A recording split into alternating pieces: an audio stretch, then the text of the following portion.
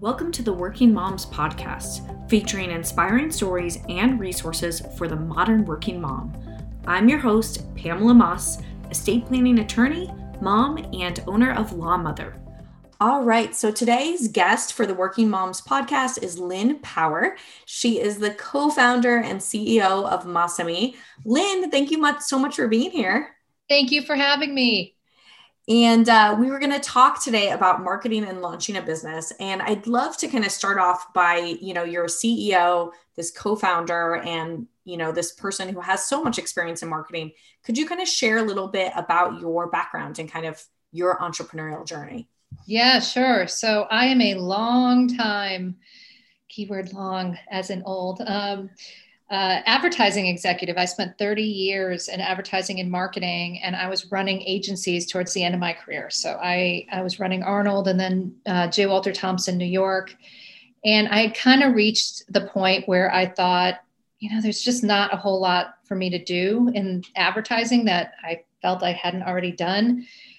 And on top of that, I was doing a lot of the stuff day to day that I didn't really like dealing with finance and HR and legal and putting out fires and not really thinking about creativity, which is why I got in the business to begin with. So I just felt this really unsatisfied part of my life where I wasn't building brands anymore. I wasn't really thinking about my right and left brain both. I was just kind of doing a lot of keeping the things afloat. So I left in 2018 and I decided to start a brand consultancy, which was great. But and we were working almost exclusively with startups. So that was super fun. But then the universe kind of intervened, as it sometimes does. And I was introduced to my co-founder partner, James, through my husband, actually.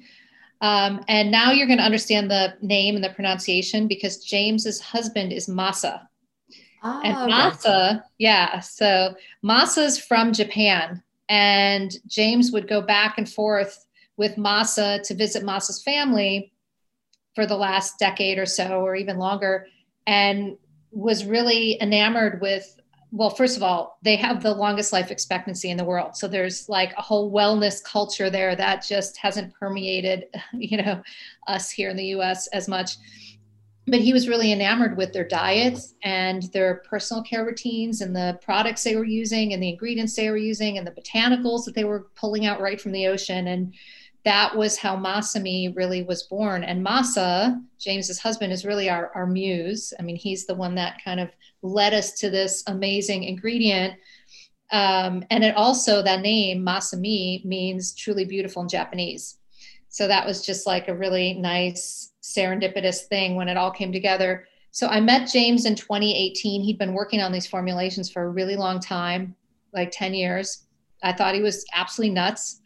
But then I tried the products and I'm like, oh, he's actually a genius. He's not nuts. And loved the products. And we decided to launch a company together. And I think it's been a great partnership because my background is advertising, marketing, branding, brand positioning, all that stuff. And he was a producer for many years. He worked at Clairol. He worked for a bunch of different beauty brands. So he really understands that side of the business. And he's really intuitive and great with the formulations. So he knows how to do the research and figure out what ingredients. And he's just got an unbelievable talent for that, even though he's not a chemist. We have a chemist who actually does our formulas, but he basically tells them what to do. And so that's why I think, we came together to launch Masami. We launched officially in February of 2020, right before COVID hit, which was quite interesting because we had a plan. And of course, that plan went by the wayside and we have a new plan. and it's been good. I mean, it's unpredictable in a lot of ways, but I will say it's been good. Our business has gotten a lot of traction and momentum. And I think people are really interested in clean beauty products these days, especially with COVID. So a few follow-up questions there, because you kind of mentioned, you had these positions more in the corporate world and, have so much experience. And then you got to this point where, it wasn't really fulfilling you from a creative standpoint. It sounds like from a personal standpoint. And then all these kind of factors came together and you were really inspired to create this brand. And what is it about kind of the clean beauty? Was there something, did you know that you wanted to kind of go into that industry? Was there some kind of personal reason that spoke to you? Or was it kind of that story of getting to know it kind of personally yourself, or what was it? Yeah, that's a really good question. I guess I would say I've always loved working on beauty businesses. And when you're in advertising, one of the cool things about that industry is you get to work on lots of different brands and lots of different industries. And I've worked on almost everything you can imagine, from, tampons to finances to booze, I haven't worked on cars. That's one industry I haven't done, but I've always found myself gravitating back to beauty. I worked on Clinique and did a lot of their global TV. I worked on Vichy, on Nexus, on L'Oreal, all of L'Oreal's hair products. So, you know how sometimes in your life, you just keep circling back to certain themes or certain things, and beauty was one of those. I just always really loved it. And I had a lot of experience doing hair specifically, even though my hair is not particularly, anything. So I really gravitated to that. And so when I met James and heard what he was doing, it just really spoke to me. And, I think a lot of business is, yes, you have to have a passion for what you're doing. And for us, clean beauty was really important, but also for me, sustainability. And we have a foundation called the Masumi Institute that supports ocean research in Northeast Japan, where we get our ingredient. And I just always was frustrated by the beauty business because there's such a contributor to waste and plastic and problems, frankly, both in the environment and frankly, the toxins that they're putting in the products. And I knew from working on hair care that 90% of products in the US, hair care products in the US, still have sulfates and parabens and phthalates, even though they're kind of known to not be good for you. So I just felt like that was an opportunity for sure. And it's been great because I think part of it is finding a partner or a co-founder that you really gel with. And I actually do quite a bit of mentoring for other founders. And that's a question I get a lot. If somebody's thinking of starting a business, and maybe your listeners will appreciate this too, is don't find a partner or a founder, co-founder that's like you. Don't clone yourself thinking you can get twice as much done, because it actually doesn't work that way. You need to find somebody that has complementary skill sets where you can really divide and conquer, but you meet in the middle like a Venn diagram. So in the middle, you align on the values and what really is important to you and to the company, but then you both kind of have your superpowers.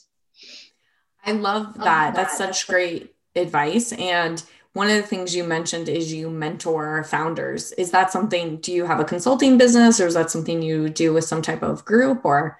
No, it's more just that I've kind of always done that in my career. I've always had people ask me to just help them or give them advice. I've had people reach out to me on LinkedIn that I didn't know that were like, hey, do you think I could pick your brain? I almost always say yes. I don't respond to the LinkedIn spam emails that I get all the time that are like, we can, grow your business by 10 times, so those I ignore. But if somebody sends me a note and they're like, hey, I'm launching, this happened to me actually last year. I'm launching an SEO business. I'd love some tips. I'd love some help. And then, I spoke to that particular person, a woman, like once a month, and she'd say, this is what I did this month. What do you think? And it was good. And then she got up and running, and she didn't really need that counsel anymore. So she's great.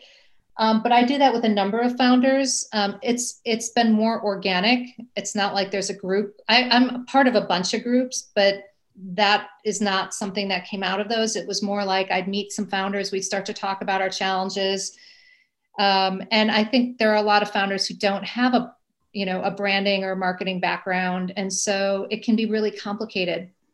It's hard to navigate figuring out digital, figuring out where you should put your two nickels. If you're like me and you're a, bootstrap startup that doesn't have investment money, then you got to be really careful. And you have to think about, do I put it in Facebook, or do I put it in Google, or do I put it in Pinterest or Instagram, wherever? So you need to have some systems in place and some, an analytical approach to figuring out how to go to market, really, how to connect with your consumers, understanding where they are. There's always surprises too. When we launched, I thought we would be really talking to what I call the Henrys, which is high earners, not rich yet, like 30-year-olds. They live in, New York City or LA, beauty explorers, splurge on beauty products. But in fact, our consumers fall into a couple different groups. One is older. It's like, women in their 40s and 50s whose hair is just not looking as good as it used to. Another one is pregnancy, because our products are clean. And so that's a time when I think women are kind of reevaluating what they're putting in and on their body. And then another group is men. We actually have 40% of our customers are men. And we purposely are gender neutral. So that's not surprising. It's just that I've made like zero attempt to find the men, and they're finding us. So that's just been interesting. I wouldn't have thought that we would have quite so many guys loving our products, but we do, and I'm happy about it. Yeah, that's wonderful. And I have a newborn. And so something that I've been really working on is clean beauty. And so it's exciting to kind of hear about the product and to kind of hear about that passion, because I do think that there's, it's scary. It's frustrating to look for products when you're pregnant and not know where to go and what there is. And so it's great to hear about a company that's more innovative on this end. So one of the things I wanted to kind of follow up on is this idea of people that might be listening who are kind of small business owners, and you're kind of coming as this powerhouse, right? You have, you've worked with all the major brands, and then you've worked with startups and your own startups. And what is your advice for people? You kind of touched on it, but those kind of bootstrapping entrepreneurs who maybe have a smaller marketing budget when they're getting started, where should they be kind of investing their dollars, or what tips do you have for them marketing and launching their business up front? So the first thing you need to do, which is not sexy, but you got to figure out your brand positioning. Because when I was consulting and when I was also in advertising, I would see a lot of brands who kind of just don't want to do that heavy lifting. And so they'll launch a product. This is especially true for some of the smaller startups that I worked with. They'll be really enamored with their product. They'll launch it. But then a year or two will go by and their communications is like a dog's breakfast, because they haven't spent any time really thinking about what are the brand pillars, what are the brand values, what's the brand voice, what's the brand archetype. And the thing is, if you just spend a little time up front and nail that stuff down, everything falls out of that. Then your innovation pipeline falls out of that. Your content strategy falls out of that, because you can really start to create chapters of your story once you know what your title of your book is, So I would say, number one, do that, even though, like I said, it's not sexy and it is for some people hard because they've never done that. But there are lots of like templates and things you can use, I'm sure, to figure out how to synthesize your story and positioning. Secondly, I would say figure out your capabilities you need. If you're a direct-to-consumer business or an e-commerce business, you need people that understand digital acquisition. If you're going to be on Amazon, you need somebody who understands Amazon, And if it's not you, that's fine, but you just need someone who's got that expertise. And I always say to women, because women tend to make this mistake a lot, which is they think they need to know everything and that they need to be experts in like all this stuff. And I'm like, no, no one, first of all, no one is. And in some of the cases, like you talk about Facebook or any of the social platforms, they're changing so fast that you can't keep up unless you're only doing that 24/7.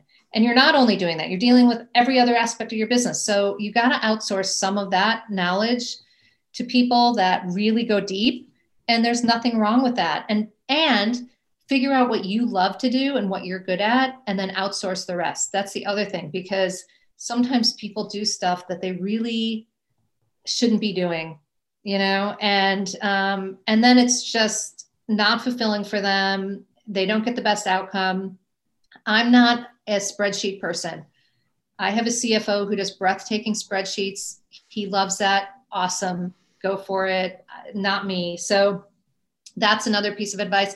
But then once you have those things figured out, I would say do a soft launch where you can test your proposition, make sure that it's scalable, and make sure that you iron out all the any kinks in the strategy or in the execution. So, get some friends and family to test out your e-com site, make sure you get people to try your product, obviously. But make sure everything's working, your fulfillment's working, all the different pieces are working before you really launch. And then obviously once you launch, there are a lot of resources for small businesses that are invaluable. So some of my favorites, number one would probably be Haro.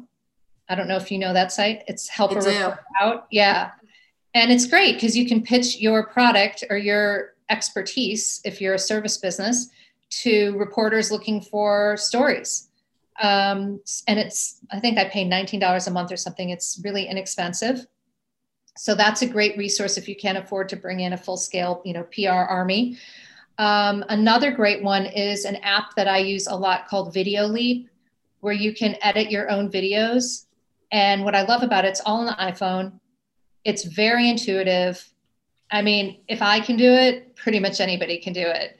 And it's just a great way to get some content, and start to build some messaging out there pretty easely. So that's a really good resource. And then there's things like, we use Slack. Our team is very heavy on Slack, which is just a great way to keep people up to speed on what's going on. And then there are a lot of other good things like if you have a product, not a service, you might want to consider a platform like Dojo Mojo, which partners brands together to help grow each other's email lists, which is super helpful too. So you just have to be thinking about all these different pieces of your funnel and of your ecosystem and what you need. And the good thing is these days, there are a lot of other startups trying to solve those problems for startups like mine. So you can find a lot of interesting, good partners. We do a lot of live streaming. For example, we're on Spin Live, and we just joined one called Shop Lit. And we also are on an app called Ziggy, which is for influencers who want to, get paid for promoting our products. So there's lots of technology available that doesn't cost much at all, that you can take advantage of and just start to spread the word about your product. And I will include those links in the show notes. Is there a Dojo Mojo for service-based businesses? I don't know. It's a really good idea if there would be, but it's much more product-based. So right now we're doing a giveaway with a bunch of other beauty brands, for example. And, to enter the giveaway, people have to put their email address. So it's been a really good way for us to grow our following. But I don't think they have it for service business, but there's probably some kind of equivalent. Somebody's probably doing something, right? Or if not, that's an idea, right? And then kind of shift gears here, being a working mom and this being the Working Moms podcast, how do you kind of balance everything? What are the challenges you face? Obviously, we're now in a pandemic, so there's different challenges than normal, but I would love to hear kind of your advice and your journey so far. Yeah, so I've worked pretty much 100% of the time since I've been a mom. So I shouldn't say that. I had my 3 months of maternity leave. So I had that, but that was it, 3 months. And I've worked nonstop. And I've always been the kind of person, when I left one job, I would leave on a Friday and start the next job on a Monday, which is I've learned as I've gotten older that that's just not smart. But it took me a while to kind of figure that out. But anyway, I would say now I've got a very different approach to how I kind of think about my kids, which is I blend everything together. Now, my kids are also older, so it's a little bit easier because they're processing and watching and, kind of assessing things that I'm doing, but they're also very strategic and have a point of view and can help me understand TikTok and things that I don't get. So my kids are teenagers, they're 19 and 17. And now what I do is I just drag them to shit. I will take them to, I took my daughter at the time, she was 16. I made her come to a beauty trade show right before COVID. It was in January in LA. And she had to work the booth and wear a Masami shirt, and she was mortified. I mean, it was beautiful. And I've taken my son to conferences, and I think, not everybody can do that, but if you have the flexibility in your work, it's definitely benefited us in a lot of ways. It's given my kids a much deeper understanding of what I'm doing and why I'm busy, and, why I can't drop everything and drive one of them to, whatever. But it's also given them an appreciation for being an entrepreneur and a career and what types of things might inspire them. So, they don't necessarily want to get into marketing, but they're exposed to lots of different things through what I'm doing. And that's kind of, you can see the wheels kind of turning as they're sort of like, oh, that could be kind of cool. I like the analytics side of that conversation you had, and they're always listening. They're probably listening now. But that's what I do. I just blend everything. And what I also did when I left my corporate job, I basically only work with my friends now. Now, not everybody has the benefit of being able to do that either, but when you're in a corporate job, you have to work with the people that are there. Fire everyone. And look, most of the people are great, but they're not always the people you would choose to work with, right? When you are doing your own thing, you can be much, much more rigorous about like, who do you want to surround yourself with? And now I almost think of it as like a family, because my co-founder, James, and his husband, Masa, are like a family to my family. James was here on Thanksgiving. Like, it's just really nice when you work with people that you truly love and you like to spend time with, and you respect each other and support each other, and it just makes things so much easier, because it's hard. Launching a business is really hard. Even though it's fun and we have great days, it's still really hard. So you need the support. That's such great advice. And I love kind of the examples you gave of blending. And, part of that is blending in a way that enriches your children's life and allows them to kind of understand who you are and why you are in it. And they get to take away so much. And you kind of made this joke that they may not want to get into marketing at some point. But what is such a great gift for them to kind of be immersed with that, the entrepreneurial spirit, which, not everyone gets. A lot of people, don't have that as an example for them. So that's so powerful. Do you have things kind of changed over time? Like when the children were younger, did you try different things as far as the blending and kind of find your own style, or how did that go? I think when I was younger, it was more cut and dried. Like, I would go to work, I'd come home, you know what I mean? And when the kids were really young, I had a nanny in New York City who was very strict about when I could come home. It was like 6 o'clock. And if I was a minute late, she'd be calling me. And, and I used to have these conversations that are like, look, my job is super unpredictable. I have clients sometimes calling me at 5:30 and I have to solve something and I can't always get home right on, but it was always like one of those challenging things. But my life was much more compartmentalized. And then I think as I got obviously, older and I became more entrepreneurial, it's gotten a lot easier.